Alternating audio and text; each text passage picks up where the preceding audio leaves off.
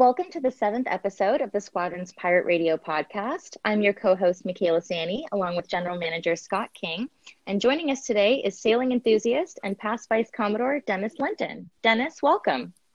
Well, good morning. Thank you very much for having me. We're very pleased to have you on the show, and I know we have a lot to talk about today. So let's kind of just dive right into it.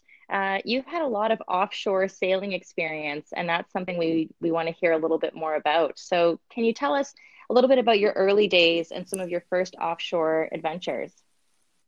Yeah, well, early days for me started in my late days. I started in my 40s, and at that time we were living in Calgary. And the first thing that happened there was I bought a book called Sailing for Dummies. And then shortly thereafter, we bought a little dinghy, a 16-foot dinghy. And so I sort of had my first sailing experience on the Glenmore Reservoir in Calgary. And I do recall thinking, isn't this great being pushed around by the wind? It's free. Little did I know the free part did not apply. So that's where it all started, in Calgary. But then as an extension from that, my job took us to Toronto. And by now we had a bigger boat, a Sandpiper 17. And of course, Lake Ontario is like an ocean compared to the Glenmore Reservoir. So there in Lake Ontario and in Toronto, I started to educate myself beyond the Dummies book and broaden my experience. I took a number of CPS courses, Canadian Power and Sail Squadron, and this is an organization that I hold in high regard, and I recommend it to anyone. So that's where it all started, and sort of started to move up the scale. I do recall our first trip of consequence.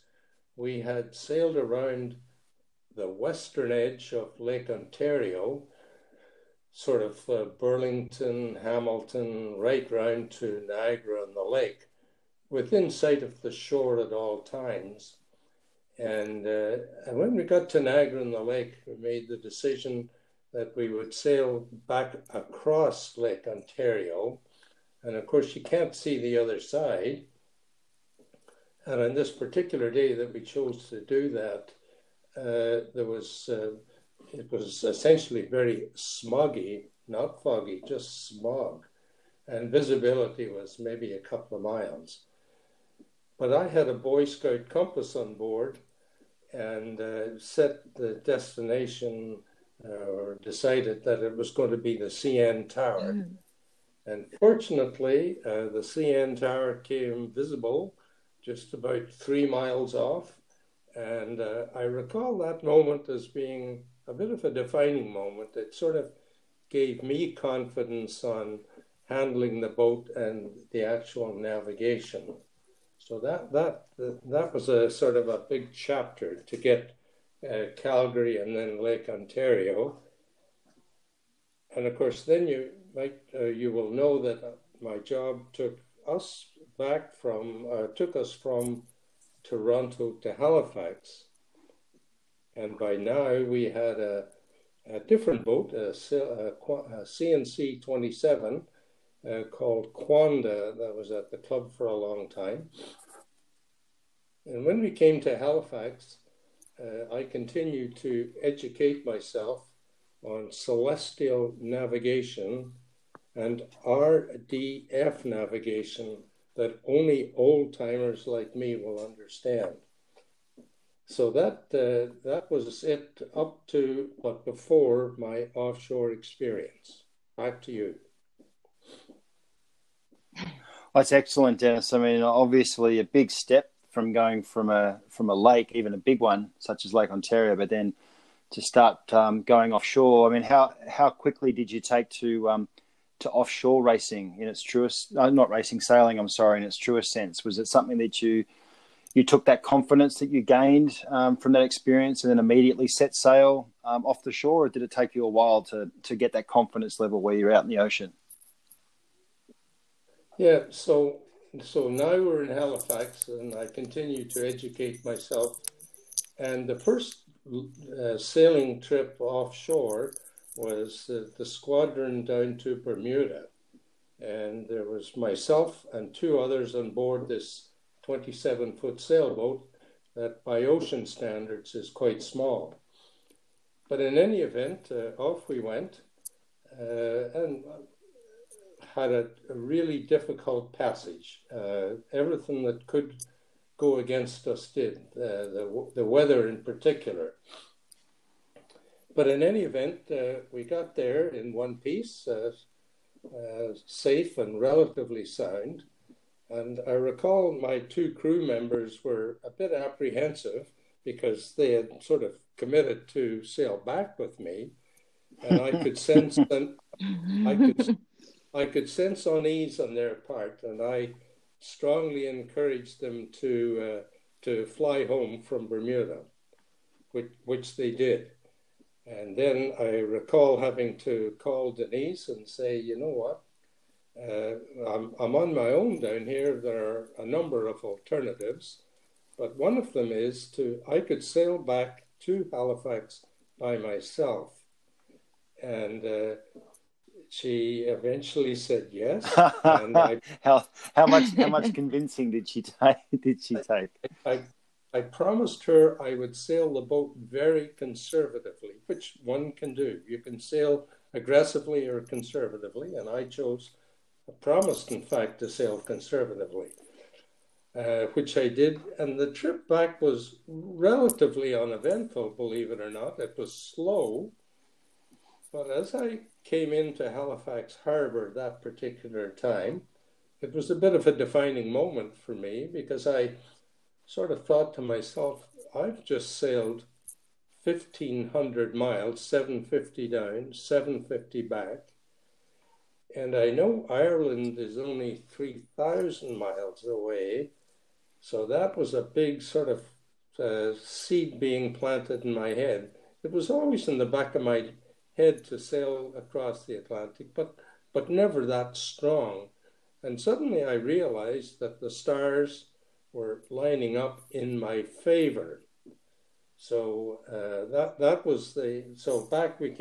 back I came into the squadron, and that was the end of that trip. But shortly thereafter, on my 50th birthday, Denise, my wife, gave me a burgee, a UK courtesy burgee for the UK. And that was her way of saying, if you want to go, you can go. I'm not going to step in your way or stop you in any way. So I took that as a big time green light and started to plan. So as you can see, sailing and offshore sailing, we, meaning it and me, we really sort of grew into each other over quite a long period of time. So I was basically learning the ropes. I did continue my sailing education even after the solo trip by going over to England and taking 2 RYA courses, the Yachtmaster Offshore and Yachtmaster Ocean, that are they are I'll call it the gold standard of sailing education. So that was how the offshore part all came about.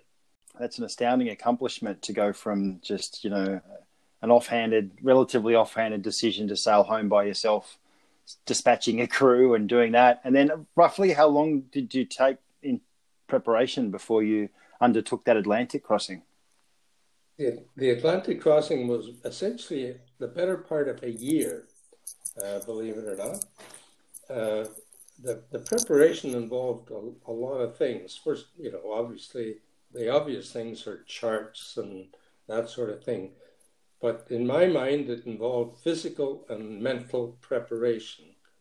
The physical preparation is straightforward. You just go to the gym or do your jogging and that sort of thing. The mental preparation is a little more difficult. I finished up reading books galore with dreadful titles like 50 Days Adrift and how to sail in storms and sort of gruesome titles, but they were all informative, each in their own little way. So I put that under continued expansion of knowledge. So that's how that part came about. The preparation, as you get closer to the time, obviously you get down into food and just sort of, I'll call it basic things. The amount of water you have on board, the amount of food.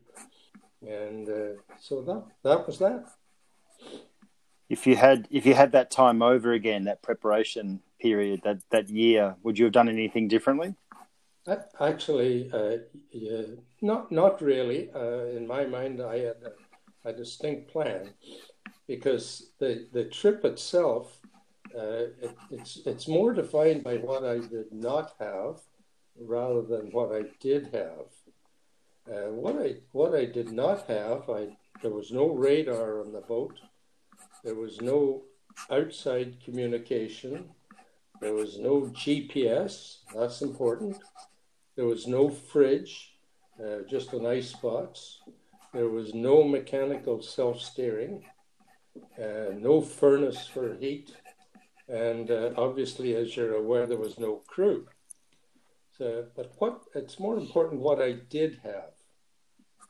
I had a great little boat, the CNC 27 Quanda, and I'd learned just how great it was on the Bermuda trip that was a couple of years earlier. And I had a year's preparation under my belt. I had the ability to do sextant or celestial navigation sites, and routinely could get an accuracy of 3 miles or less. And that turned out to be important. And I had 3 ordinary radios, shortwave radios, that I could hear Voice of America and BBC and that sort of stuff. So I had lots of company, and I had enough food that would have lasted me probably 2.5 months. What a purest experience. I mean, the mental energy that you would have had to, prepare yourself to expend on that trip is really incredible, and something that I think is probably what most people shy away from when it comes to offshore, sailing, especially on their own. Is there any advice you'd have for anyone who was about to embark on a similar journey? If someone's planning something like that, my approach to it is, people say, "Oh, I'd love to cross the ocean, or do something big like that." And my answer is, it's not something you dream about. It's something you want to do. And in my mind, there's quite a distinction between you want to do this versus dreaming you might do it. You have to actually dial in and say, I'm going to do this. So that's the only advice, to distinguish between dreaming or wishing and actually doing. Yes, I think it's certainly something that you would have to commit yourself 100% to. I don't think you could be half-hearted in any respect to do that. Was there a moment in that particular trip where you thought you might have bitten off more than you could chew, or were you confident the whole way? I know I had confidence the whole way in the planning and the way it was unfolding. There were some funny things and there were some difficult things, but I had confidence in my ability to get to the other side safely. I mentioned the funny thing, so you have to remember that I had no communication with the outside world other than the VHF radio, if I could see, or my radio could see another radio. So routinely I would call off to other ships. Even if you can't see them, you can still call them. And I had a very standard message that a lot of sailors have since remembered, because I've suggested it. I would call off any station. This is a small Canadian sailcraft en route to Northern Ireland from Halifax, I do not require assistance. I repeat, I do not require assistance. And whenever whenever other vessels would hear that, I can only imagine a sigh of relief on their head that, some other sailboat didn't want fuel or milk or anything like that. So most of them, if they were within range, answered. And I think I had 12 ships and 1 aircraft answer in the 31 days that it took. So I was talking to somebody I'll say on average, every second or third day. The funny incident was I was probably 300-400 miles past Sable Island. So well established into the voyage. Now there was a daily rhythm, a daily routine. And I called off my usual message, any station. Halifax Coast Guard answered my call. And I said, wow, Halifax Coast Guard, I shouldn't expect to hear you because the normal VHF range is give or take 20-25 miles. And his answer was, we've learned that the ionosphere had fallen on that particular day. Don't ask me how far it had fallen or any of the electrical details because it's way beyond me. But my brain suddenly clicked in. If I could talk to them on the VHF radio, I could place a ship-to-shore phone call. Wow. And so I said, can I place a call? And he said, absolutely. And he took the details of the number I wanted to call, obviously home. So by now you can imagine my excitement and heart rate were going way up. And he said, stand by, you're number 1. And, that means you're top of the queue. And as Lily Tomlin might say, 1 ringy-dingy, 2 ringy-dingies. And then the phone clicked on. You have reached the Linton residence. If you would like to leave a message, please do so at the end of the tone. So I did leave a message, but it sort of went from quite high excitement to just ordinary excitement. That was the funny incident. Oh, that's brilliant. I bet Denise was very excited to receive that message, especially because she wouldn't have been expecting it either. That's correct, because anytime I got in touch with another ship, I had a very simple thing. I would do the any message, any station. And when they answered, I would tell them I don't need any help. I said, what I would like, though, if you could send an email or contact Halifax Coast Guard with the Latin long, wish you were here sort of message, just Latin long, name of the vessel, and all okay. And I had become a bit of a project for Halifax Coast Guard because in those days you could file a sail plan. And I had gone over and spoken with them, and so they knew all about me. And so suddenly they were getting messages from ships as to where I was. And they were good enough to relay these positions to my wife. And she had a big chart and some help with where we were on the chart. So that was all very positive. Thank you, Dennis. Out of all your accomplishments, there is one that I'm keen to ask you about. That's this Cook's Trophy that I read about in your Marblehead experience, which doesn't appear to be sailing related, but it obviously appears to be quite important. Now, based on what you've just articulated, I wouldn't have thought you'd been in charge of the food. If I had you on a yacht, you'd be in charge of navigation, surely. So do you want to tell our listeners a little bit about that achievement and what it means? Yeah, well, the Cook's Trophy is a famous trophy within the squadron Marblehead folklore. It's awarded to the cook on the last vessel across the finish line. And in those days, there was a 30-foot limit on the length of sailboats that could enter. And fortunately, the late David Prince, former member, encouraged me to participate because I had sailed it down to Bermuda and back.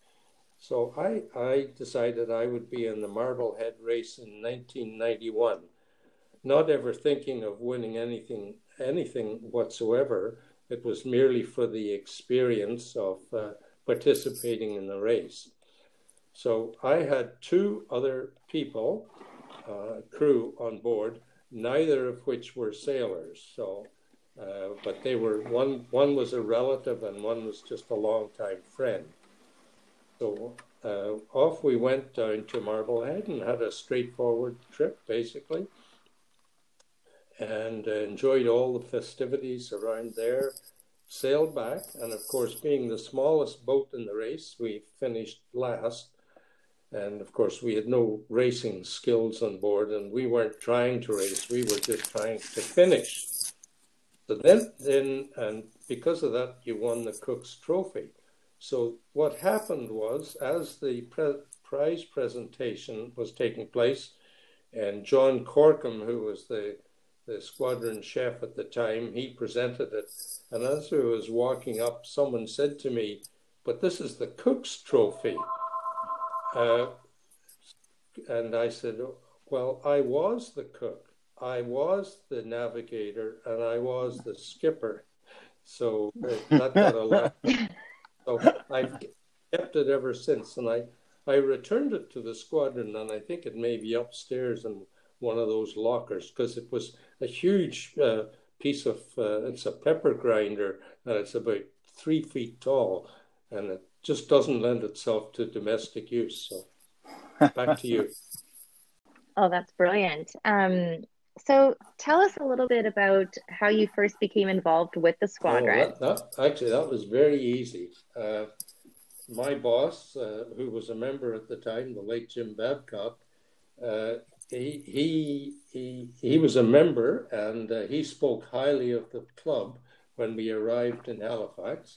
And of course, we owned a sailboat, and it was as simple as that. And when I got there, I could tell I was really going to like this place.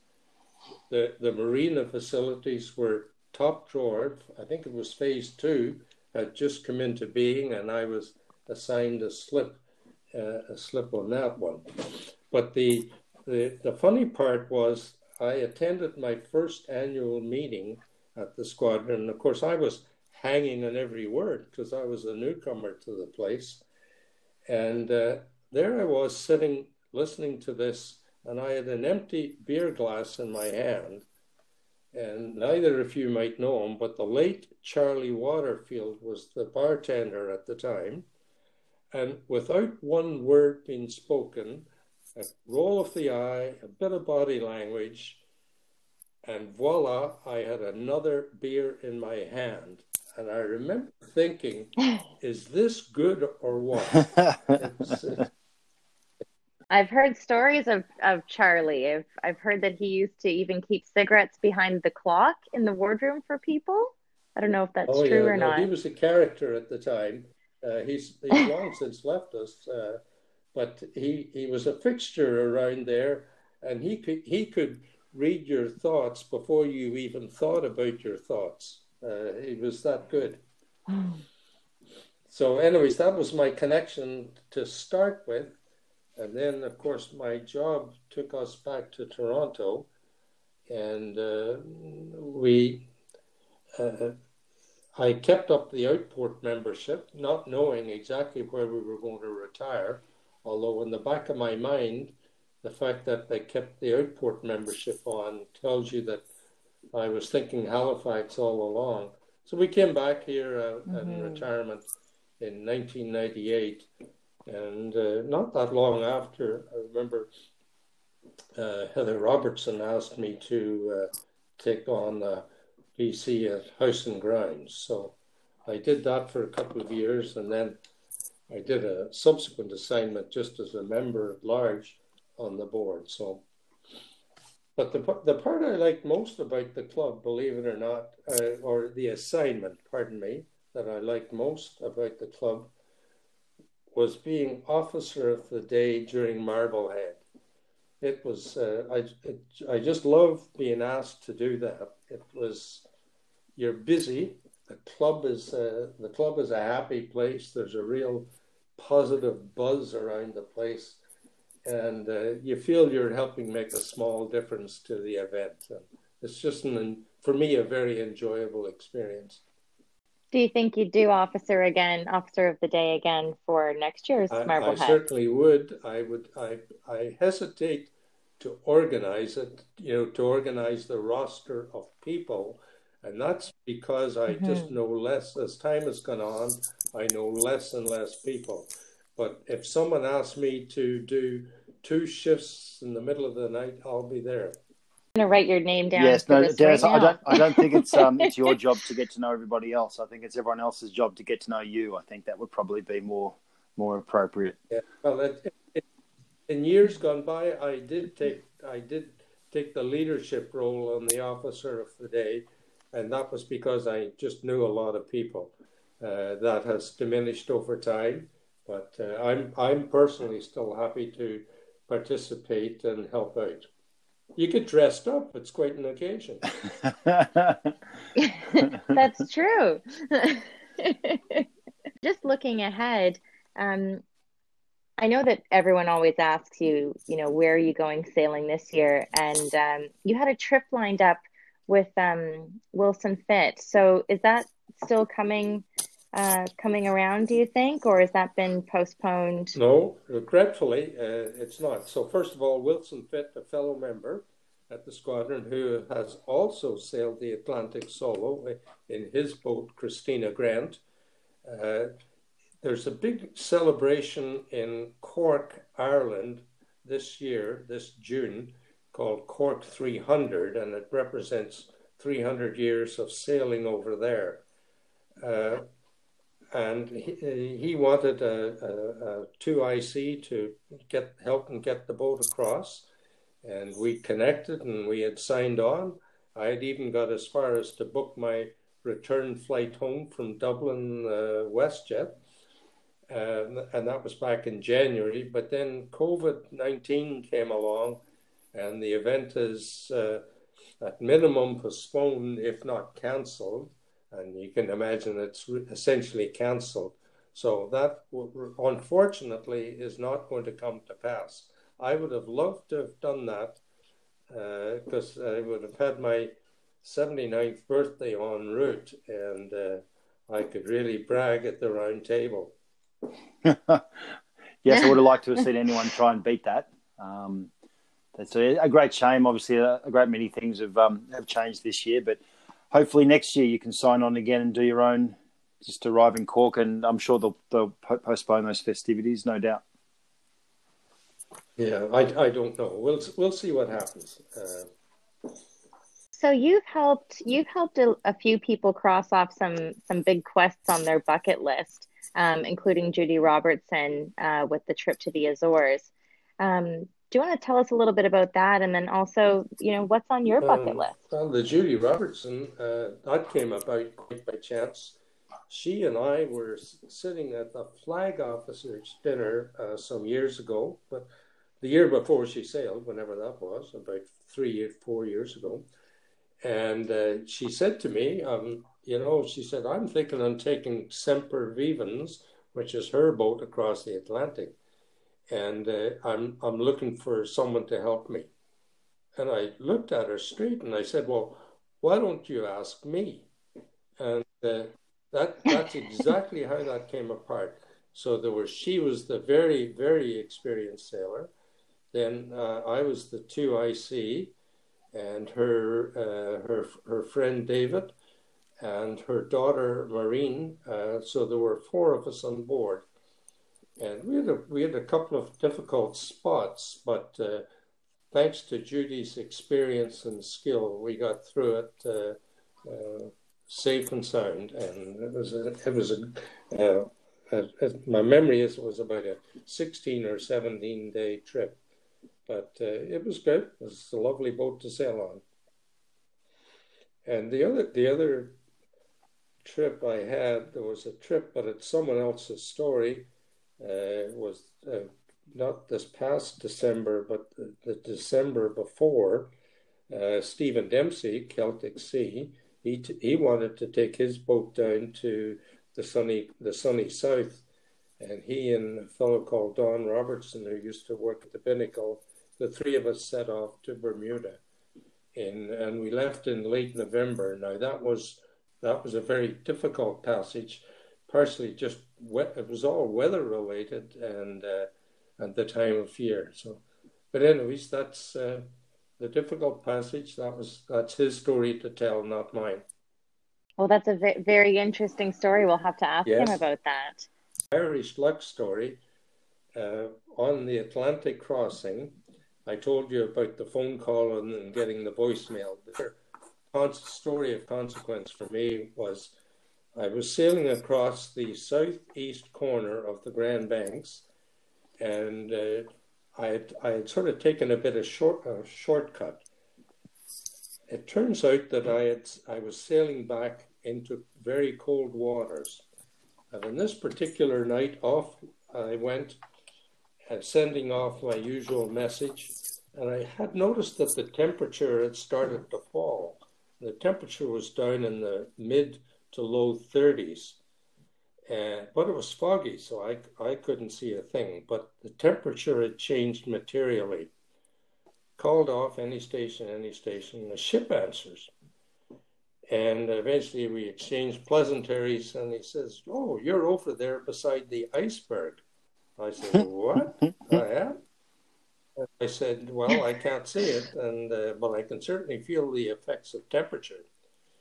And I sort of freaked out at that point, because this was one thing I had not planned on, sailing into an iceberg at 4 knots. Anyways, the ships passing in the night, they went on their way, I went on my way. But I started to really think hard about what am I going to do? Do I just sail when I can only see, or what?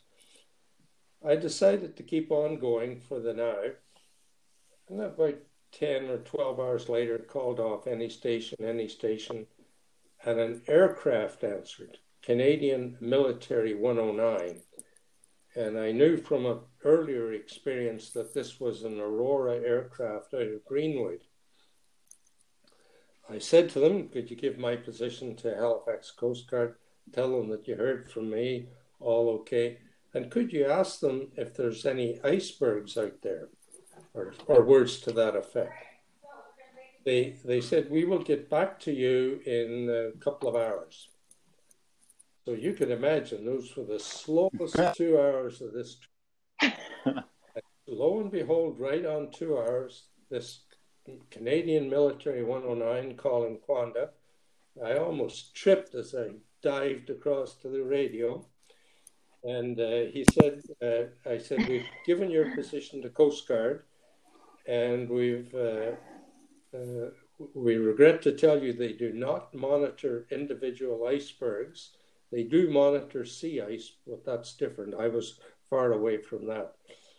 He said, "However, we've just flown down your route, and you will be out of fog in 100 miles at the edge of the Grand Banks, and there are no targets in your vicinity," meaning no icebergs. I said to them, "You'll never know what you've just done for me." And the guy laughed and he said, "We do.